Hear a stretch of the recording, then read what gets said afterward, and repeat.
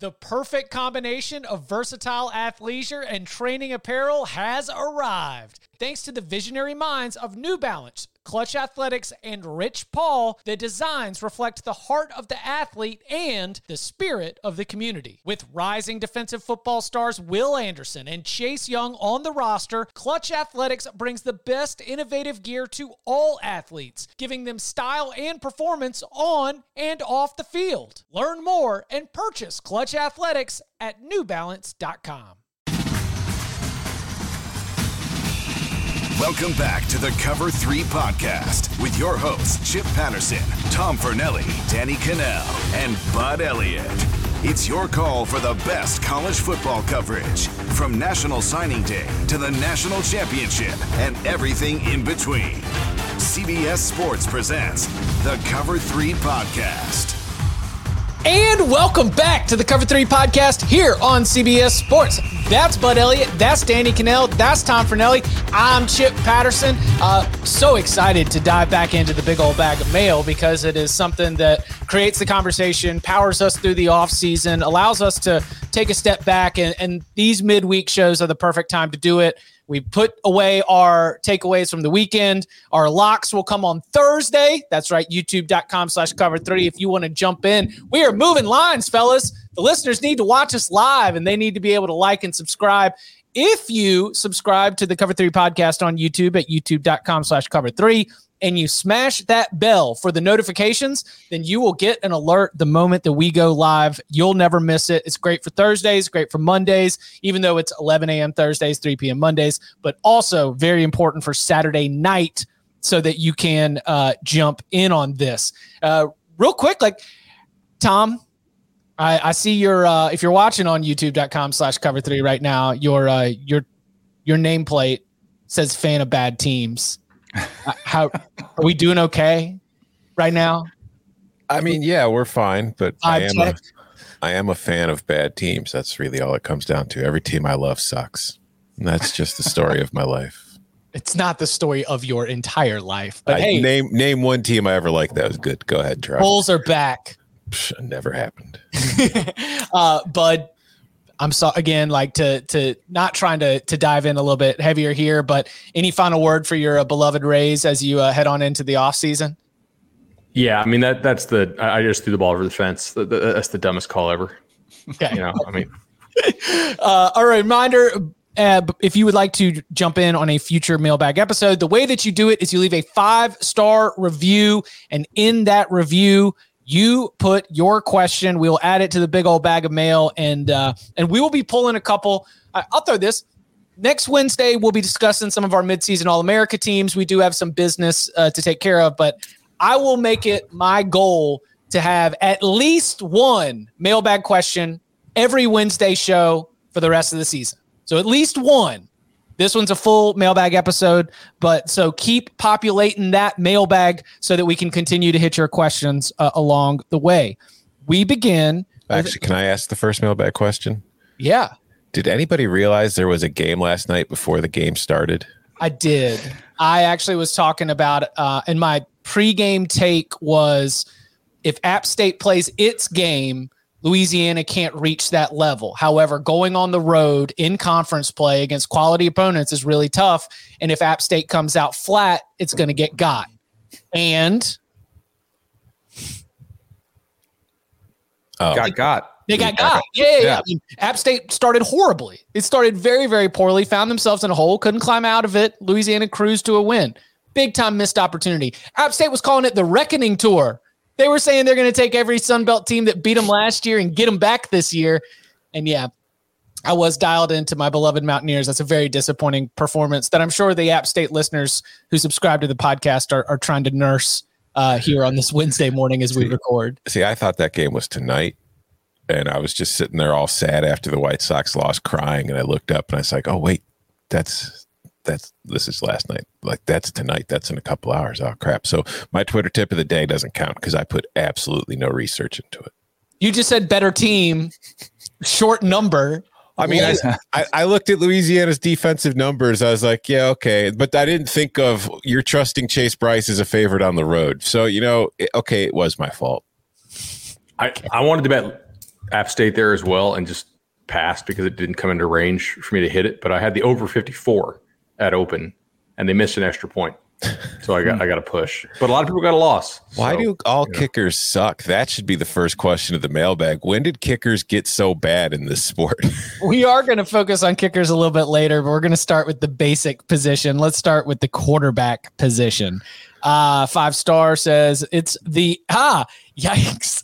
The Alabama of college football podcasts. This is a dated review that came in before Alabama's primetime loss to Texas A&M. Chip, Tom, Danny, and Bud always deliver, from locks pods to mailbags to recaps. Always a fun listen. Question. Quarterback play in 2021 has clearly been below levels of the past few seasons. Curious, outside of the 2019-2020 classes having more talent, which just glancing at the recruiting ranks is true, what do you think is the most important reason that we have seen a drop in play? A few reasons I will throw out there for the debate. Number one, transfer portal issues. Quarterbacks are spending less time in systems. Thus, we see a drop in play. Constantly transfers result in less works for coaches and a drop in play. Number two, COVID development issues. Less time on the field doing work last season. Number three, defenses are catching up to the offensive concepts. And then number four, offensive line play continues to decline, which limits the run game and the pass game concepts, which has simplified the offensive game plans. Or is this all wrong? And is the talent issue in 2021 just a blip? I will not rule out any of his options as possibilities, but my instinct is that number three is far and away the more important one. Besides the talent issue, like I said, we've gone over many times. It's not as talented a class as there is, but I mean, we see this in the sport all the time. An offense does something, it's ahead of the defense finally catches up, and then an offense changes to find the next thing to beat the defense. I think we are seeing defenses kind of catch up to what offenses have been able to do to them, both from a scheme standpoint and putting the plays together and from what rule changes have allowed. And defenses have finally started figuring out ways to counter these changes to not stop them, but at least slow them down a little bit. And I think that and the talent are what having a bigger impact than anything. Yeah, so we did a little video on this in the preseason. I had Bill Connolly on and talked about the different defenses out there now that are kind of just admitting they don't have the guys to man up, and they're just dropping 8 consistently, right? And I think that is limiting explosiveness, and we're having to see some of these young quarterbacks be more patient than they normally want to be, especially some of these guys that are more of the one read RPO variety. I think that is taking some of that away, or making the read the handoff, and when they get impatient, they pull it probably inappropriately, or like not the correct decision, and then they chuck it into coverage. And I think we're seeing that with some programs out there that are normally pretty explosive on first down, and some of their stuff is just not hitting at quite the rate. Oklahoma is a really good example of that, by the way. Like, they're not nearly as explosive on first down as they normally are, and teams are just saying, "Fine, hand it off, cool. We're just not going to give up the bigs, and we'll play red zone roulette." Yeah, we saw some of that. It's not just college. Like you talked about the RPO stuff. We saw some of that in the Monday night game with Lamar Jackson. There was an RPO inside the 10, and it was clear if he hands it off, the guy's going to get to the corner and score without any kind of trouble. But Lamar was kind of frustrated with being bottled in by the Colts defense all night, and he held on to the ball and instead got tackled for like a loss of 5 yards. So it's on all levels right now. I think it's all of you guys have hit on it. The emergence of, the rush 3, drop 8, or, 3-3-5 has become very popular, which only a few teams were running. There's more teams implementing that scheme. And basically all of it's designed to try to counter what offenses are doing. We hear that term chess match, like in games, there's a chess match that goes on. I think there's also the longer, slow playing chess game where, you make a move, you walk away, you come back to your computer, and in a month you make another move. Like that, to me, is what we're seeing unfold now between defenses catching up to the offenses. Because the defense, they see a couple tough moves and they're like, all right, they kind of they buy some time, try not to, just survive this onslaught of offensive football that we've seen. And now we're seeing some of the slow moving pieces, entire off seasons, getting more film on tape, seeing one or two teams have some success, and then you pull some of those philosophies and you implement them in your scheme. So I think that's a big part of it. I also think the question had some outstanding points because we've seen offensive line play struggle. I do think missing for some teams, especially out west, when you look at the Pac-12, what a shell of a season they had with the Big Ten. Ohio State only played 6 games. There were some Big Ten teams that didn't play very many games, and an entire spring. I absolutely think that hurts too. And then you look at the way teams were operating during COVID with the restrictions, where they were trying to teach like this on a Zoom, trying to go to the chalkboard. And there's a human interaction that's lost there in translation with trying to teach things via a screen and not on a walkthrough even, because there's still value in actually seeing those pieces move around on a field. And then the greatest teacher of all of them is something you lost, valuable thing, and that's reps. Getting either in 3 spring scrimmages, game time, all of those are incredibly valuable for young players who haven't played very much. And then I'll say this, the last thing, and this probably goes to the talent aspect of it. A lot of these guys were overhyped because that's what we do. That's what ESPN does, and that's what magazines do, and websites and everything. We want to sell the stars of the game. So when you hear a guy like DJ Uyunglele or Spencer Rattler's an interesting one because we saw a whole year of him playing really good, and then to see that regression is kind of like, okay, what happened there? But for DJ and for some of the other guys that maybe weren't as big of hits, we probably overhyped them. Like we see it happen all the time. So we just need to slow down a little bit. And it doesn't mean that any of them can't be great again. I think that I think it's going to take multiple seasons and multiple recruiting cycles for us to hit another point where we feel like we are overwhelmed with quarterback talent at the college game. We're like, wow, look at these 4 or 5 awesome quarterbacks that are all thriving at the same time in different parts of the country, in different conferences. And I think that some of it is a little bit of the pass the chalk chess match, but a lot of it might just be that the game is shifting. Like you go back in your head and you start to realize that most college football seasons don't have the kind of overwhelming talent at the very, very top. And to me, if I can name 5 players or 5 or 6 quarterbacks that are without a doubt just way ahead of everyone else, that is a beefy class of top tier quarterbacks. For the most part, it's only like the 1 or 2 that we're debating because the Heisman, has become a little bit of a quarterback award. Tom has mentioned, if you want to look at the Heisman Trophy this year, maybe the fact that there aren't a whole bunch of quarterbacks right there at the top as a reason to start to look at another position. But I don't think this is going to be something that gets changed immediately. I feel like this is going to take a couple years before we start to see what we saw in the last couple seasons in the college game. This is a massive opportunity for running backs. Think about it by numbers alone. If you think about a 3 drop 8 or a 3-3-5, for the simplistic terms, you only have 3 defensive linemen in there. If you're doing a 3-3-5, then you have 3 backers who are probably fast. Then you've got 5 secondary type players. If just in the simplest sense of football, what should you do from a number standpoint? You should start running the football a whole lot more. Push those teams around. And what did we see in the Red River rivalry? We saw Kennedy Brooks. I know both quarterbacks went off, and Casey Thompson had 5 touchdowns, and Caleb Williams was the story of the game. Kennedy Brooks was the story of that game, rushing for over 200 yards. How about Travion Henderson? What he's doing for Ohio State, especially since they kind of reevaluated after the Oregon loss. All of a sudden, Travion Henderson's getting a lot more catches. And last point I'll make on the rush 3, drop 8, what Bud was talking about, and this is the long chess game that's always a back and forth. I'll never forget, we were number 1 in the country, Thursday night football, playing against Virginia, and we lost the game. I don't know if I'll give Bud a trivia game. Do you know how many times we threw the football in that game? 13. 45.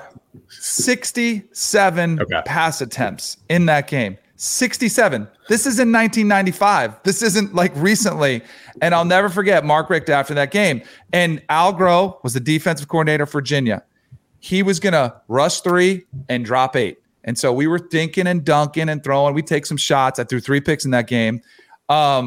But after the game, Mark Richt was like, we should have ran the ball more. We should have established the line of scrimmage, but we were so ingrained. We were so used to just moving the ball. We were running up tempo. We'd score in a minute and a half, and it was kind of a thing. We were in so much success offensively, and that was the counter in the chess game, which we didn't see a whole lot of, and Mark Richt didn't either.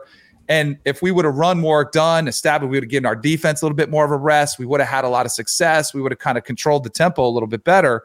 It would have probably changed the outcome of the game. I'll never forget Mark Richt saying, man, we should have ran the football more in that game. And I think that's what you're starting to see for that chess match. So now that teams are going to this 3-3-5 and rush 3, drop 8, you should see more running backs like a Kenneth Walker III. You're going to see some of these running backs start to come to the forefront, which is great. This shoulder's still sore. Whose shoulder? Danny. Mine, yeah. Was it sore? 63 times. I loved it. I was like, hey, let's keep chucking it. Let's keep throwing it all over the place. Wait, so was Florida State after you played for the Newark Bears? Yeah. Because you said the Newark Bears was 91, right? No, 2001. Okay. Yeah. 2000. It was well after. I played 5 years in the NFL, then went and played minor league baseball, then went back. I was drafted out of high school in baseball, but I didn't go. Right. I played my first couple years at Florida State. First base? First and third, and I pitched a little bit at Florida State too. I tried to do it all. All right, this next question comes from Fox. 2 questions. First, if the Big Ten East and the SEC West did a showdown similar to the way they do in basketball, how would it play out? Current matchups based on projected power rankings after week 5. I don't know if I would line them up these way. I did not prep for it. So Alabama versus Penn State, Arkansas versus Ohio State. Much respect to having Arkansas as the second best team in the SEC West. Ole Miss versus Michigan, Auburn versus Michigan State, LSU versus Maryland, Mississippi State versus Indiana, Texas A&M versus Rutgers. Yeah, that's definitely not looking at last week's results.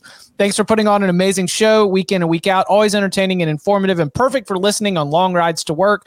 Really enjoyed the coaching staff picks earlier this year, but felt that the position of strength coach should be added. Many coaches have mentioned that the strength coach is one of the most important coaches to hire. I was curious if the 4 of you could add one more round to the draft with the position of strength coach in mind.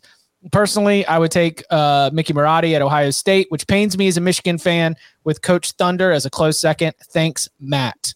Matt, unless anybody's got a strong strength coach take, I'll put that one on the back burner. I am very curious, as we've talked about these 2 divisions time and time again, how we think they would stack up. And for not to go like all particular college basketball here, but when they line up, it's not perfect to the standings. It's more of like a general, you don't have the best team from last year playing against the worst team, but it's not necessarily a 1-1, 2-2, 3-3. So curious how everyone approached this from your own perspective and who you think would end up winning between the SEC West and the Big Ten East.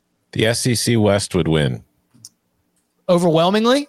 Not overwhelmingly, but like if you look at the best teams in the Big Ten East, like it's Ohio State versus Alabama. Either one of those teams could win that game. Number 2, Penn State, and then whoever you think the second best team in the West is, okay, competitive game. Then you start to get to Michigan, which is undefeated right now, but how has Michigan done historically in those games? Against SEC teams? Yeah, not great. But if you get Michigan in the right matchup, whether it's against like an Auburn, which we've already seen lose to Penn State, or an Ole Miss, I don't think they get embarrassed. I think they could win. I think so. When you get to those 3 teams, the Big Ten East has a legitimate shot to win against the top 3 in the SEC West. It's after you get past those 3 teams where you kind of lose, because no offense to Michigan State, 6-0, but your win total is 5.5. Like you started off 6-0, you still have to play Penn State, Michigan, and Ohio State. Is Michigan State going to be a 9-10 win team? I don't think so. And I think that if you look at the team that they'd probably be lined up against, whether that's Texas A&M or Ole Miss or Arkansas, they could win, but I don't think that's a gimme. And then after you get past Michigan State, you've got Maryland, Indiana, and Rutgers. Who in the SEC West are Maryland, Indiana, and Rutgers beating? So I had it 5-2 SEC West, with the real pivot point being the Maryland, Indiana, and Rutgers, where the worst teams from the SEC West are probably still going to win those games, and there's not much, not much confusion there. I gave Alabama the nod up at the top, but it was in the middle when I was looking at Like if Michigan State lines up against Auburn, I'm going to pick Michigan State. If Michigan State lines up against LSU, I'm going to pick Michigan State. I'm not a believer that Michigan State is going to win those 3 huge games against division opponents, but I'm also a little bit lower on the midsection of that SEC West. Still, they'll clean up at the bottom, and I do think they'll probably take a win or 2 out of the top 4. So that's why I came out to 5-2 SEC West. See, here's the thing though. Like when I power rate the teams in the SEC West, like Mississippi State and LSU are kind of close for the worst team in the division. Is Rutgers beating either of those teams? No. Is Indiana beating either of those teams? That's what I'm saying. It's like Indiana could beat LSU. LSU is a mess. Yeah. Ooh, yeah. That's true. I don't think they would, but like it's not. You wouldn't make LSU like a 12-point favorite over Indiana, right? Mm-hmm. I would be pushed back a little bit. I'm surprised my man Tom, Mr. Big Ten Tom, came out. You got to be careful. You got to be careful because what you said about Michigan State, kind of holding that against them, saying, "Hey, what was their win total? 5.5. What was Arkansas's win total? Wasn't it like 6.5? I think. Was it? I thought it was lower than that. I thought it would have been about the same. So I think we have to be careful in letting our preseason perception of teams affect the regular season, because I think what they've been doing is pretty special. Mm-hmm. And I actually would love to see them. I think in the matchups here, first of all, why can't we get this done? Like, how great would this be if you could actually have the Big Ten SEC showdown in the regular season of college football? It'd be insane. And then, like, some of them, like if you had Michigan A&M square off against each other, like, is that a slam dunk for the SEC? I would just push back on some of the top ones, because I might give out Ohio State the advantage against Alabama, or say at least it's a closer game than an automatic win. I think some of them are closer to toss-ups than automatic W's. Now, the bottom, I agree with you guys. The SEC West would own the bottom, probably the bottom 3. But I would say the top 4, I think, are a little bit more up in the air than saying, all right, it's 5-2, done, SEC West over Big Ten East. To go back to Michigan State, I don't want to sit here and say that I think they're a bad team. I think that they're a much better team than we expected, and I think they've played well. It's just I'm not willing to look past the fact that Michigan State's 6 wins have been against Northwestern, Youngstown State, a Miami team that has not been anywhere near as good as we thought it would be, Nebraska, Western Kentucky, and Rutgers. I mean, you just have to look at Maryland, which was 4-0 a couple weeks ago, having beaten West Virginia, Howard, Illinois, and Kent State, and then lost by 37 to Iowa, and then lost by nearly 50 to Ohio State. So as soon as it stepped up in class, we kind of saw where Maryland was. And I'm not saying that's going to happen to Michigan State, but like I said, they do have to still play Michigan. They do have to play Ohio State. They have to play Penn State. We're going to know how good Michigan State really is when we get to those games. I think this is a better question pre-Sean Clifford injury. Because before the Sean Clifford injury, yes, I would take Alabama over Ohio State, but not by a ton, right? Mm-hmm. Like they wouldn't be laying over a touchdown, I don't think. But like, I would take Penn State with Clifford over any team from the Big Ten or from the SEC West, obviously. But I would not take Penn State with Roberson over basically anybody. Yeah, you know what I mean, you take Clifford off that team, even though I don't think he's great. Like Roberson really struggled in that game. I agree with you guys. It's the bottom, right? Indiana is not a good team. Michigan State, I think, is an improved team. And even though I'm like Mr. Michigan State, and I thought they were going to make a bowl, like I certainly don't think that they would make a bowl playing an SEC West schedule, most likely. And then Rutgers is smoke and mirrors like crazy. So, yeah, I'm with you guys on that. But that's like my 5-2. I'm not trying to be dismissive. That's imagining they split the top 4. Like it's certainly closer to, I think, like 4-3, 3-4 than it is to 7-0. Yeah. You know what I mean? Like 5-2 is decisive, but it's not like, I don't want the listeners to think we're thinking that like the Big Ten is going to be double-digit dogs in all these games. They're not. It's just slightly better at certain spots. It's a lot closer this year than it has been in most years in recent memory. And I would say if instead of doing it by division, if you just took the 5 best teams from each conference and let them face off in that kind of way, it'd probably be 3-2 one way or the other. I don't want to steal anyone's thunder for the lock show, but since we mentioned both of these teams, there is a battle between Big Ten East teams in Bloomington on Saturday afternoon, And I don't know if we've seen that line, but I'm curious if anybody is getting tempted to dig back into the love each other well and see if the Hoosiers can somehow rip that bleacher up and go find some magic. Is anybody starting to sniff around an upset alert for Sparty here? I mean, they're 4.5 to 5 point favorites on the road at Indiana. This, I don't know. Everyone's on Sparty. Everyone is on Sparty for the most part. I am on Sparty at 3. I paid minus 112 at it, right? And that thing jumped. I would still bet that at 3. My number said bet that at 3, but I don't have them like favored by a touchdown.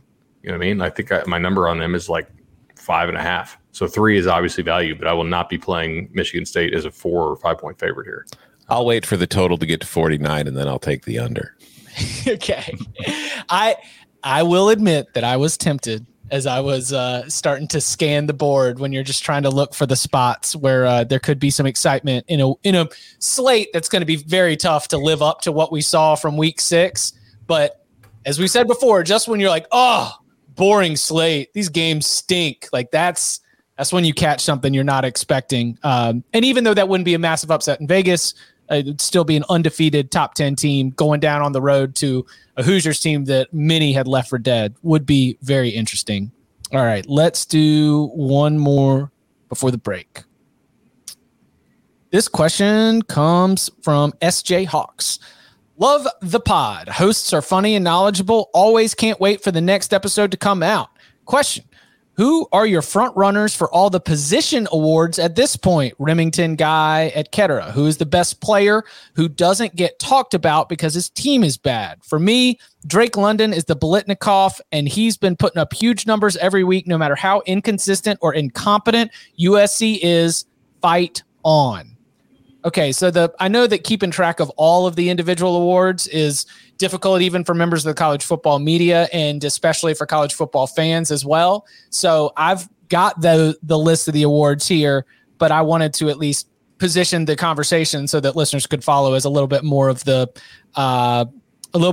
position style. So who would be and we got midseason All-American teams coming up next week at CBS Sports. So relevant here. Who do you think starts the conversation for the best quarterback in the country at the midseason point? The Davey O'Brien Award, if we're going to do it with the awards. Yeah, the Davey O'Brien Award. It's definitely not the people we thought were going to be, right? It's not really the favorites right now, although CJ Stroud would make a case for it. I like to acknowledge coaches who do more with less. I also like to acknowledge quarterbacks who have done more with less. This doesn't describe my guy who I would give to it right now. And man, if he would have just done a little bit more against Alabama, but Matt Corral still would be my guy. Now, his stats aren't as gaudy right now as some, but I mean, I always think the best question you ask if somebody is like, all right, game on the line, you need a game-winning touchdown. And unfortunately for Matt Corral, he's been in this position quite a bit where he does need a drive, including against Arkansas, when somehow they got somebody wide open with nobody within 20 yards of them. I think Matt Corral might be my guy for the Davey O'Brien early. But I like it for runners-up watch list, like guys doing more with less. Kenny Pickett's having an unbelievable year for Pitt, and what they're doing in the ACC. He's got 19 touchdowns, 1 interception, and he's been there forever, 6-year guy, phenomenal. And then if you want the stat patter, Tanner Mordecai, who's just opened up this offense, and they're throwing it all over everybody. I think he was 24 touchdowns now, I think is where he stands. Or 26, I think. I forget what it is. The top's in the country, regardless.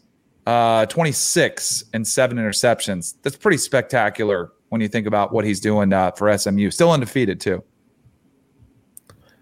I'm happy you mentioned Kenny Pickett, because if we think about what we started the show with, about how, there haven't been a lot of great quarterbacks, and part of the reason is, the way defenses are now playing, where you're playing a lot of rush 3, drop 8, and it's taking away explosive plays. Hasn't taken away the explosive plays from Kenny Pickett, because it's not like Kenny Pickett's completing 72% of his passes dinking and dunking. He is averaging nearly 10 yards 10 air yards per attempt. He's at 9.74 on the season. And for listeners that don't know, an air yard is basically any yard past the line of scrimmage. So if he's at the 20, if the line of scrimmage is the 20 and the pass travels to the 27-yard line, it's 7 air yards. So he's averaging nearly 10 air yards per pass, completing 73% of them, only has 1 interception, has a touchdown rate of 11.1%. In a season in which very few quarterbacks have been able to move the ball vertically, Kenny Pickett is killing people vertically. So I would go with Kenny Pickett right now. And they can't run the ball, Tom. Yeah, they don't even have he's carrying them. Run. Everyone knows exactly what Pitt is going to try to do, and he's still getting the production. Anybody who bet Pitt alt line week 2 against Tennessee, I know I was one of those guys. I was like, this game is far from over because Pitt cannot salt away a lead. Like, they cannot run the ball. They have to keep chucking it. And it's like, oh no, they're going to try to run. This is not good. Like, just please keep chucking the ball with Kenny Pickett. I don't want to steal. I don't want to steal the Brennan Armstrong answer. I'll actually give credit to a couple guys here who I really wasn't sold on Casey Thompson, but his numbers so far this year, I went on True Media, which is our portal, and I sorted EPA per dropback against like Power 5 teams, and then in pass very likely situations to try to take out some of the RPO stuff. Not that it doesn't count, but like I do care about how you play when the opponent knows you have to pass as opposed to just off play action. And he's actually, when I sorted for quarterbacks with over 100 dropbacks, he's actually number 2 in the country in EPA per dropback in pass rush very likely situations. So thought that was interesting. And number 1 by far is CJ Stroud, who I know we gave some crap after the Oregon game. We know he was dealing with an injury, but 66% through the air, 18-3 touchdown to pick, adjusted net yards per attempt, 11.7, air yards per pass, 10.8. I mean, like he's chucking it. Granted, he's got studs all over the field. Like he might be the 4th or 5th best player on that offense, but he's producing pretty well. No one mentioned Bryce Young. He's on my list. I just didn't want to go like for an hour. Yeah, he's on the list. He's playing really well. Yeah, it is like the watch list. That's kind of what we're doing here. Yeah, they whittle down. We'll whittle it down, of course, throughout the year. All right, let's take it to the Doak Walker Award, which is for running backs. I think there's 2, and we can have the debate about 2. But if you've got a third name, I'd be fascinated to hear the argument for why that third name belongs on the same tier as my top 2. Well, who's your top 2? Bijan Robinson and Kenneth Walker III.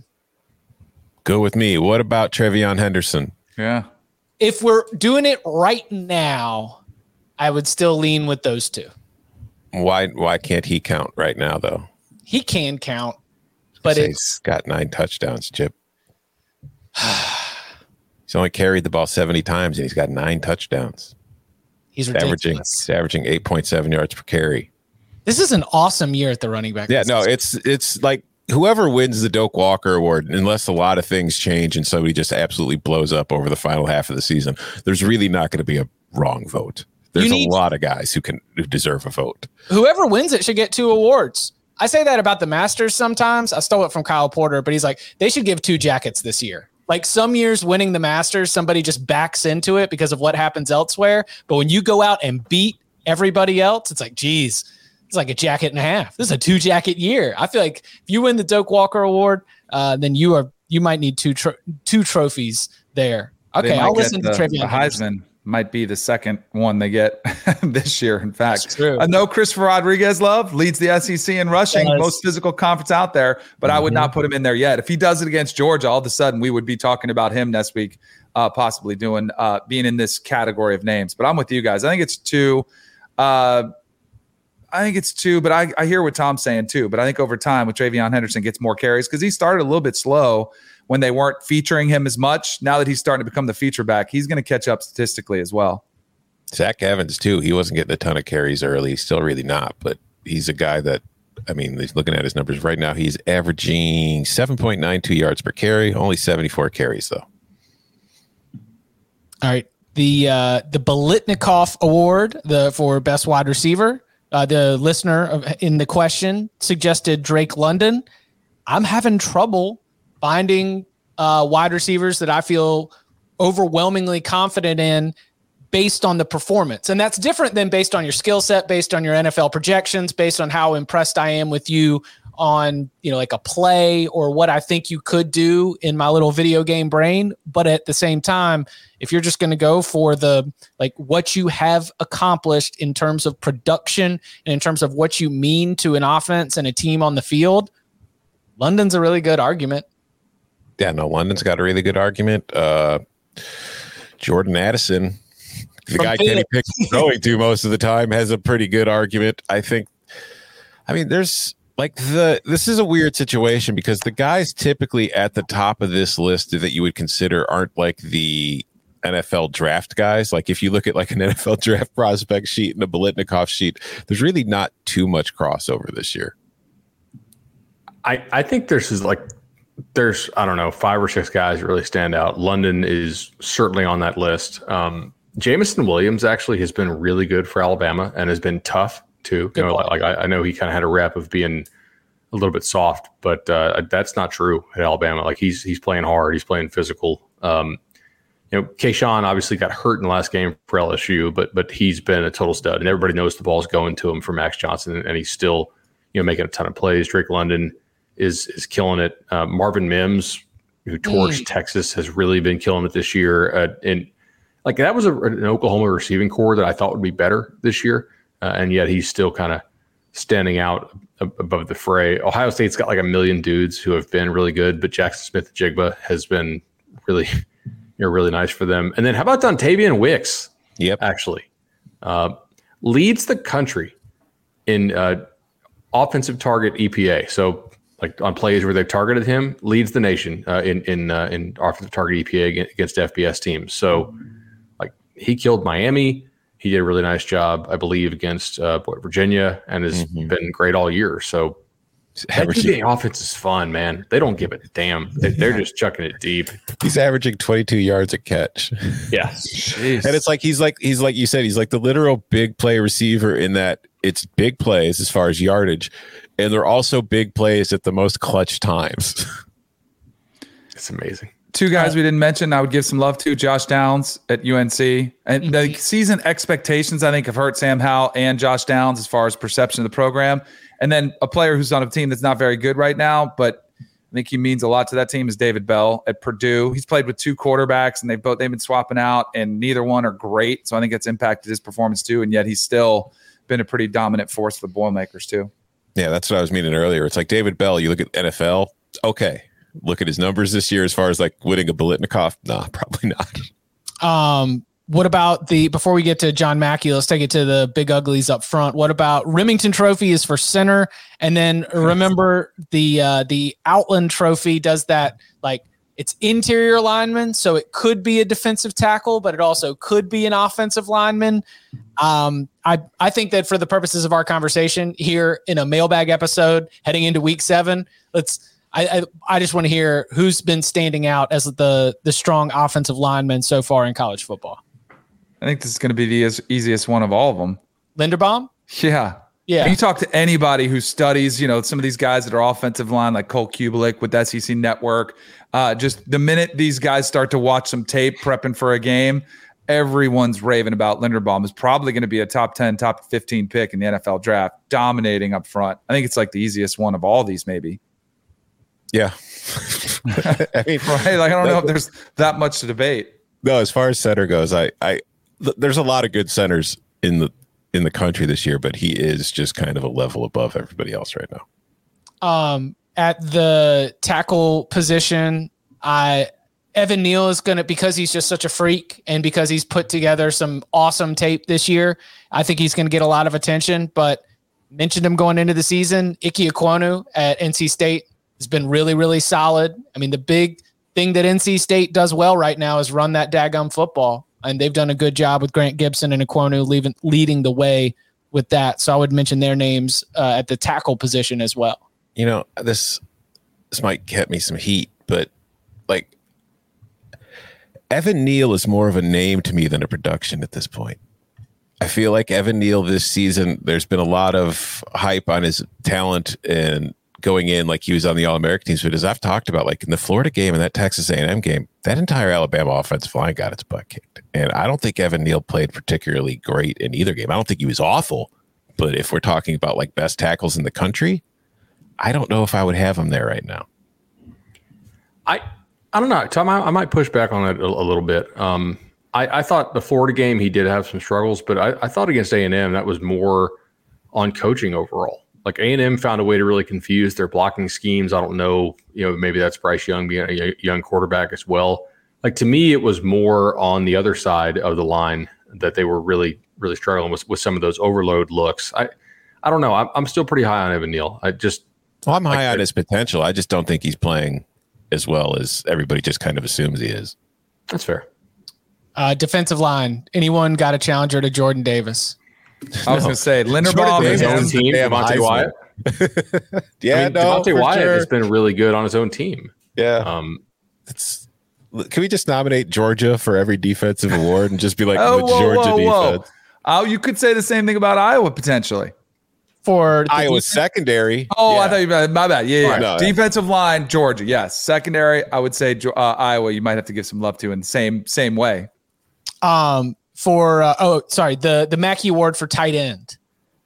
Weidermeyer, Isaiah Likely from Coastal. I mean, there's Mike Mayer for what he's done for Notre Dame. Michael Greg Dulcich at UCLA. Yeah. How many UCLA receivers can we even name? Right, like Dulcich is the guy they throw the ball to. Yeah, no, that's a good He'd be call. my pick, I think. That's like a memory hole for me too, because honestly, this is just stupid football brain. But I think of UCLA's uniforms, I don't think that team's capable of having a good tight end. But they really do. So it just kind of escapes my brain. It's like, oh yeah.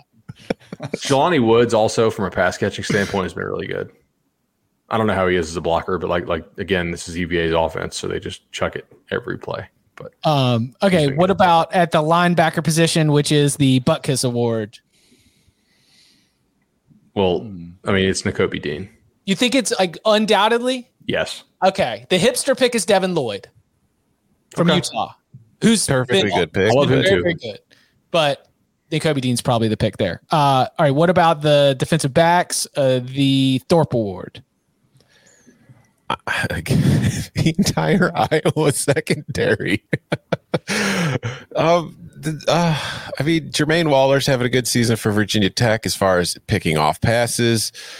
I would go with Riley Moss, though. I mean, he's banged up, so I don't know how that's going to affect the rest of his season. But just as far as making plays, he's been there. Hankins at Iowa is not just – I think Riley Moss has more interceptions, but I think Mike Hankins might be the better player, or at least having a better season. Because I feel like Mike Hankins has not only broken up and picked off passes, but I feel like in the run game, he's been awesome in support, and he's been just a really solid tackler. So I think Moss will probably get more votes, but I think Hankins might deserve them more. I'm going to go Jermaine Waller from Vatech.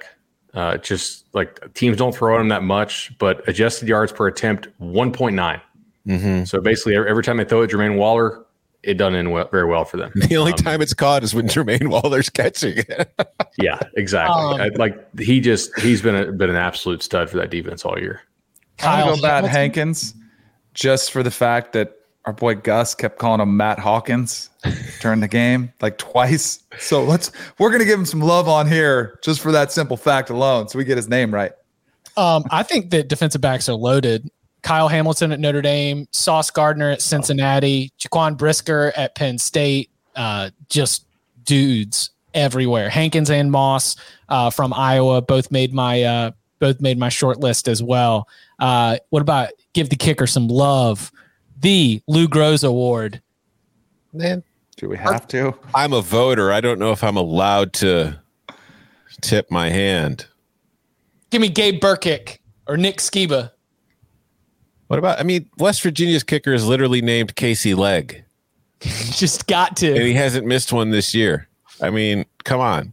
His name is Leg the Leg. That's his nickname. What about Ray Guy for punter? Oh, that's Blake Hayes, Illinois. Listen, every single freaking punter in the Big Ten deserves the Ray Guy Award. They've just been bombing them all season long. It's the Big Ten strong suit. It is a stereotype, but this year it's real. We had which game on Saturday had the 85-yard punt? That was Texas, Oklahoma. Oh, is Burkick the punter too? No.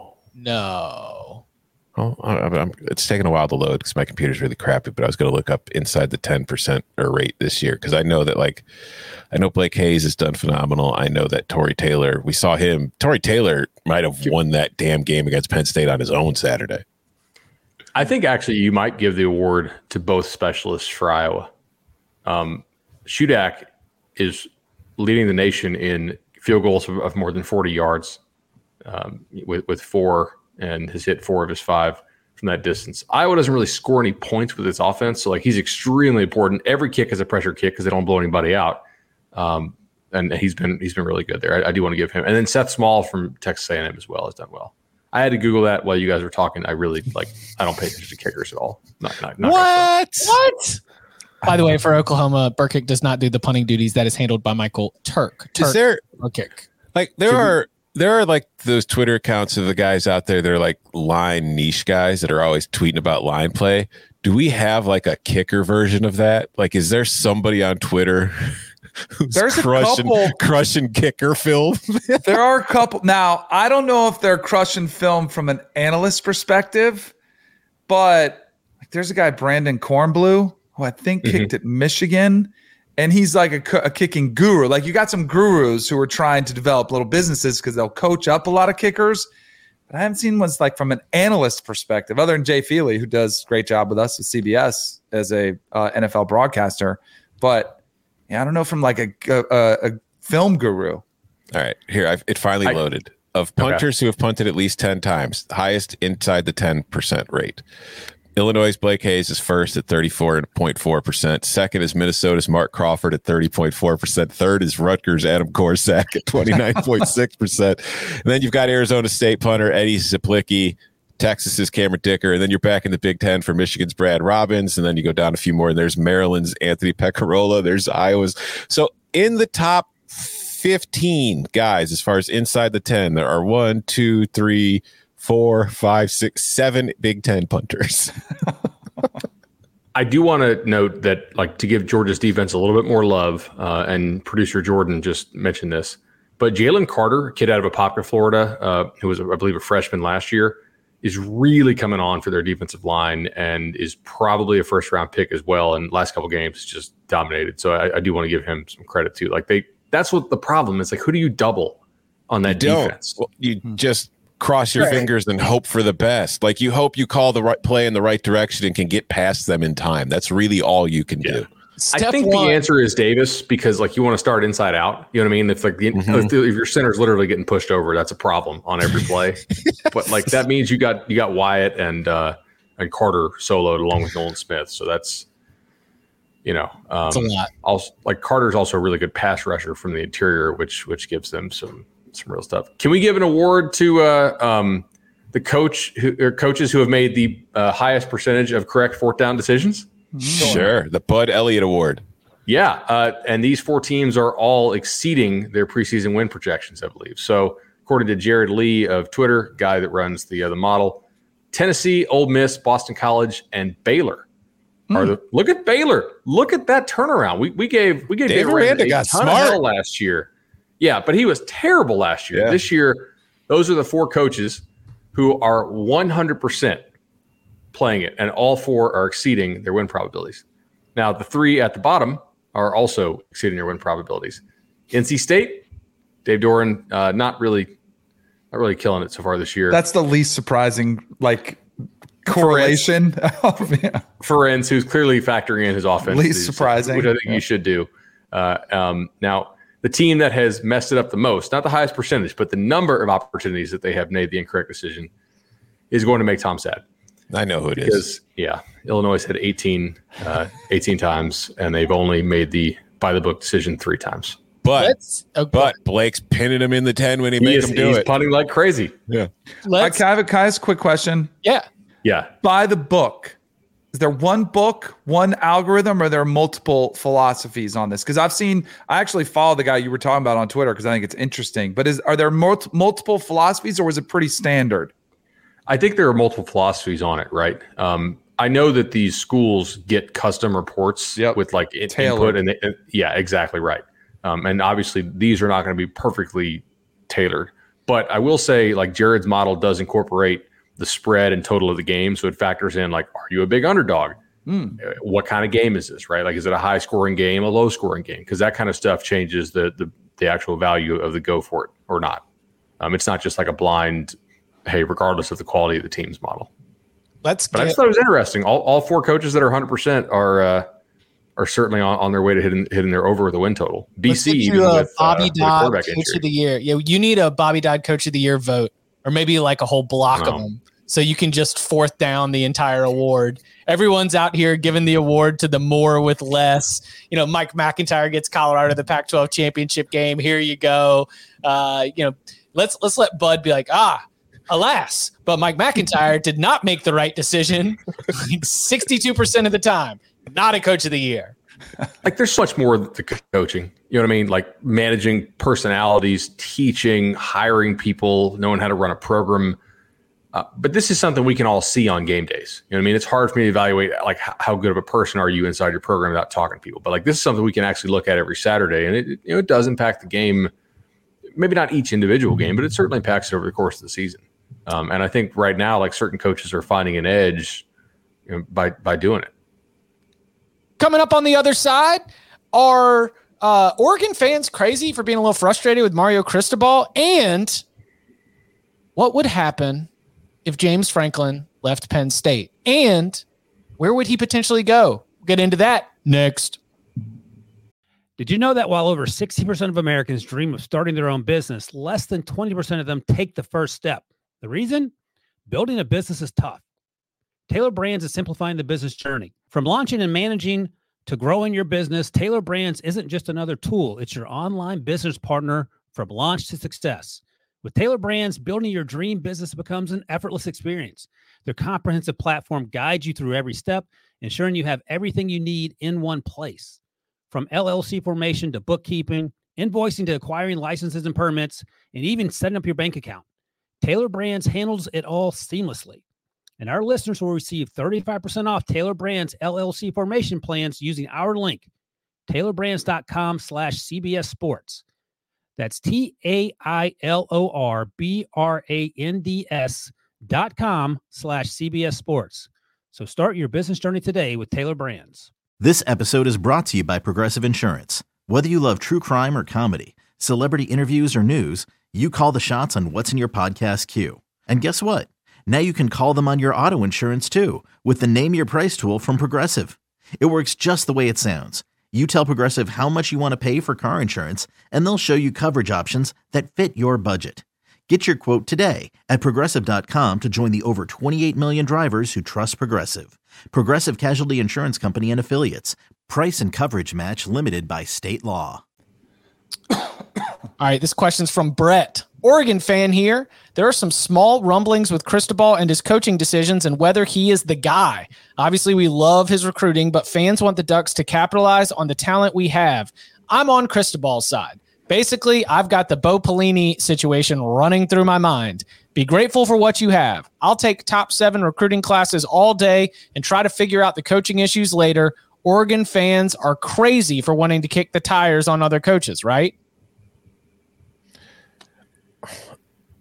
I understand the frustration with Cristobal's decision-making sometimes during the game because we've been talking about it on this podcast for years, but I would rather have him there acquiring the talent and then hoping that you figure things out on game day a little better as you get more experience in the position. But I would rather have all that talent and a questionable decision every once in a while than a guy who's always right in a bad football team. I think you're crazy to go. Like, if there are Oregon fans thinking, hey, we could do better, good luck trying to find it. Like, it wasn't that long ago. Everyone was panicked. Like, hey, we can't let him go to USC. Like, it shows you the fickle nature of college football. But I do think what is fascinating and probably contributing to some of this frustration is what Justin Herbert's doing in the NFL.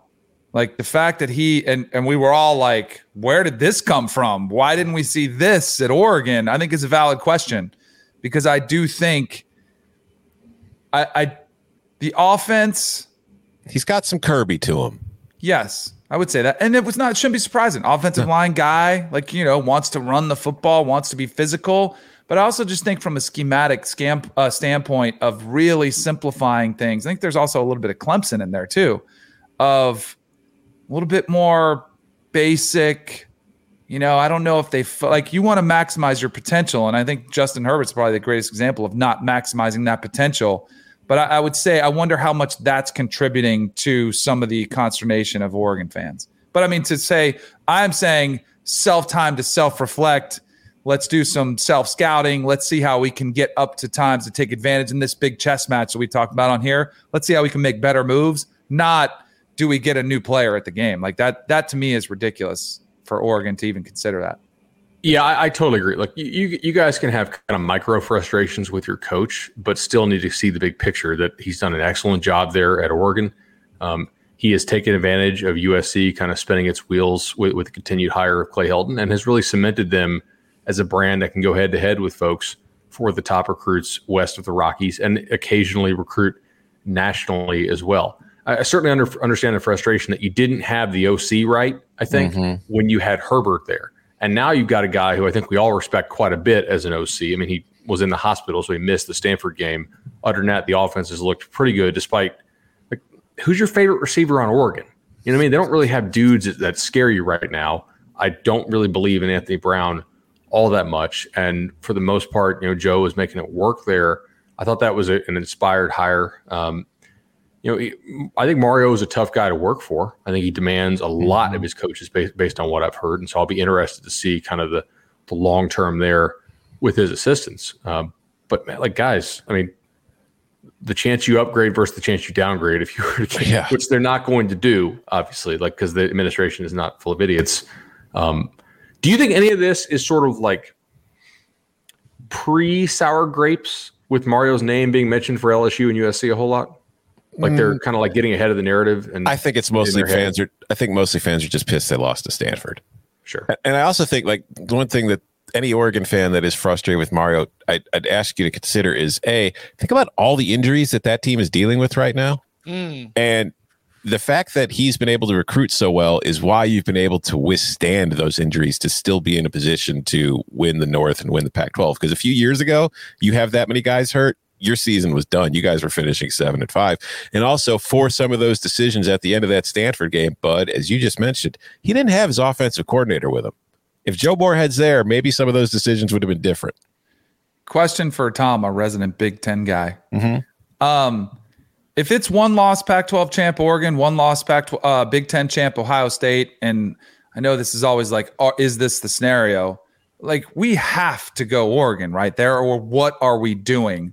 But there's a part of me that knows how this works, the brands and the perception of the Pac-12 versus the Big Ten, that kind of scares me for college football, that if those are the two teams that are there picked, against each other for that fourth spot, also seeding is going to matter a lot, as we've talked a lot about. That's the part that maybe if it gets there. Now, I'm losing a little faith in Oregon getting there, but do you think it's a lock that it's Oregon because they won in Columbus? Or are you worried at all about, and especially rankings where they are now? It's getting worse. Oregon dropped a spot, didn't even play last weekend, and they're moving further from a team that they beat.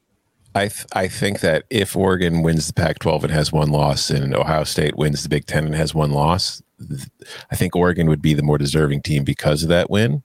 I think they'd give it to Ohio State, because at that point, Ohio State that loss will have been 4 months earlier, and Ohio State will have just knocked off a Michigan team that's probably in the top 10, a Penn State team that's probably in the top 10, and then an Iowa team that's probably in the top 10. And they're going to say, well, those 3 wins kind of cancel that Oregon loss, whereas after Oregon beat Ohio State, they haven't really beaten anybody of note.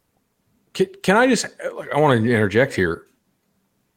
Under what scenario are either of these teams being left out? It shouldn't be. No. If they're both one loss. We have to make a lot of assumptions. Georgia runs the table. Alabama's a second loss. Oklahoma runs the table. Here's the scenario where I think it would be possible. Oklahoma's an undefeated Big 12 champion.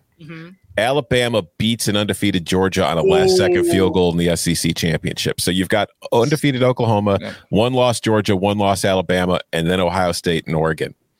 both all with one loss. Again, this is very much threading an unlikely needle, but I think that is a scenario where that George Kleofkoff. You're going to put in a non-champion over a one-loss. Like to Texas. If it's Alabama and Georgia, don't put it past them. I mean, I'm with Tom on that one. We've seen this story before. Champions left out before. Yeah, but I do think the seeding is going to matter. Have we seen them left out over a one-loss non-champ? No, but I'm telling you, if there's a scenario in which that final spot is between a one-loss Ohio State and a one-loss Oregon, whatever scenario it is, they say, you know what? Damn it, we feel so bad for leaving out UCF all those years. We're going to put Cincinnati in. And then it's between Ohio State and Oregon. They'd pick Ohio State over Oregon. I will say I just summed up all my numbers here, or producted them, and I give Oregon a 2.1% chance of finishing with one loss through the Pac-12 championship game. So probably not going to happen, but that would be fascinating. Yeah, you're in the real world, but we're over here trying to melt brains right here. We're trying to say that Cincinnati is put undefeated. Georgia in. Yeah. I think they have to, especially if you're number one all season.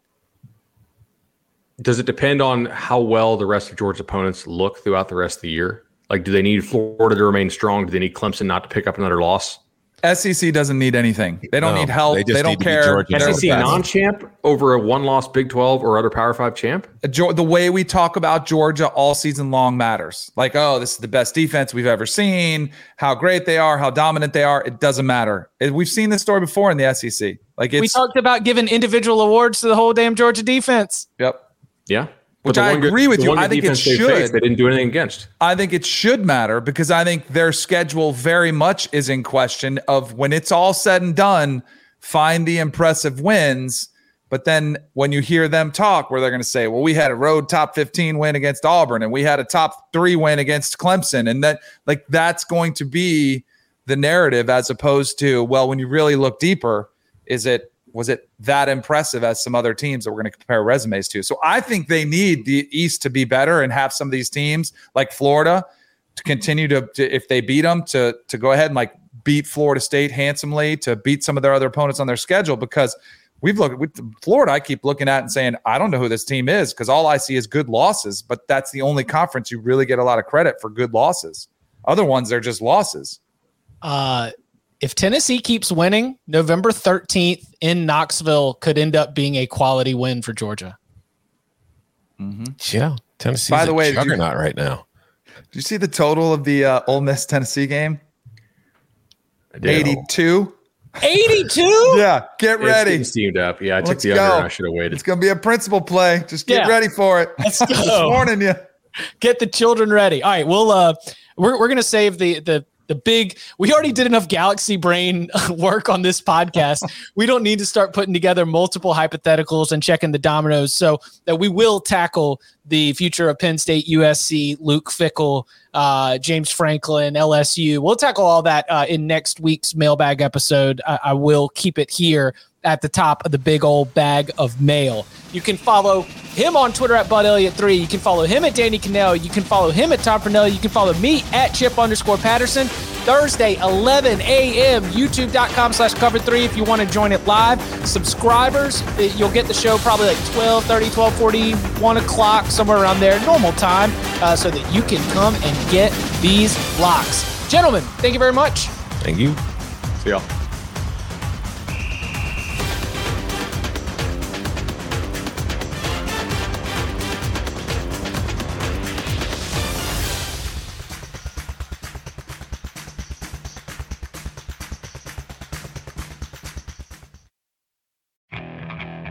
Okay, picture this. It's Friday afternoon when a thought hits you. I can waste another weekend doing the same old whatever, or I can conquer it. I can hop into my all-new Hyundai Santa Fe and hit the road. Any road. The steeper, the better. Because my all-new Santa Fe is available with H-Track all-wheel drive, so I can hit the trail without a worry in the world. Heck, with 3 rows and best-in-class rear cargo space, I can pack the whole family in with all our gear. We've got available dual wireless charging for our phones, so we'll never lose touch with civilization, and we won't lose touch with the primordial power of Mother Earth. So which is it? Waste the weekend or do something a little more epic? And conquer it in the all-new Hyundai Santa Fe. Visit HyundaiUSA.com or call 562-314-4603 for more details. Hyundai, there's joy in every journey.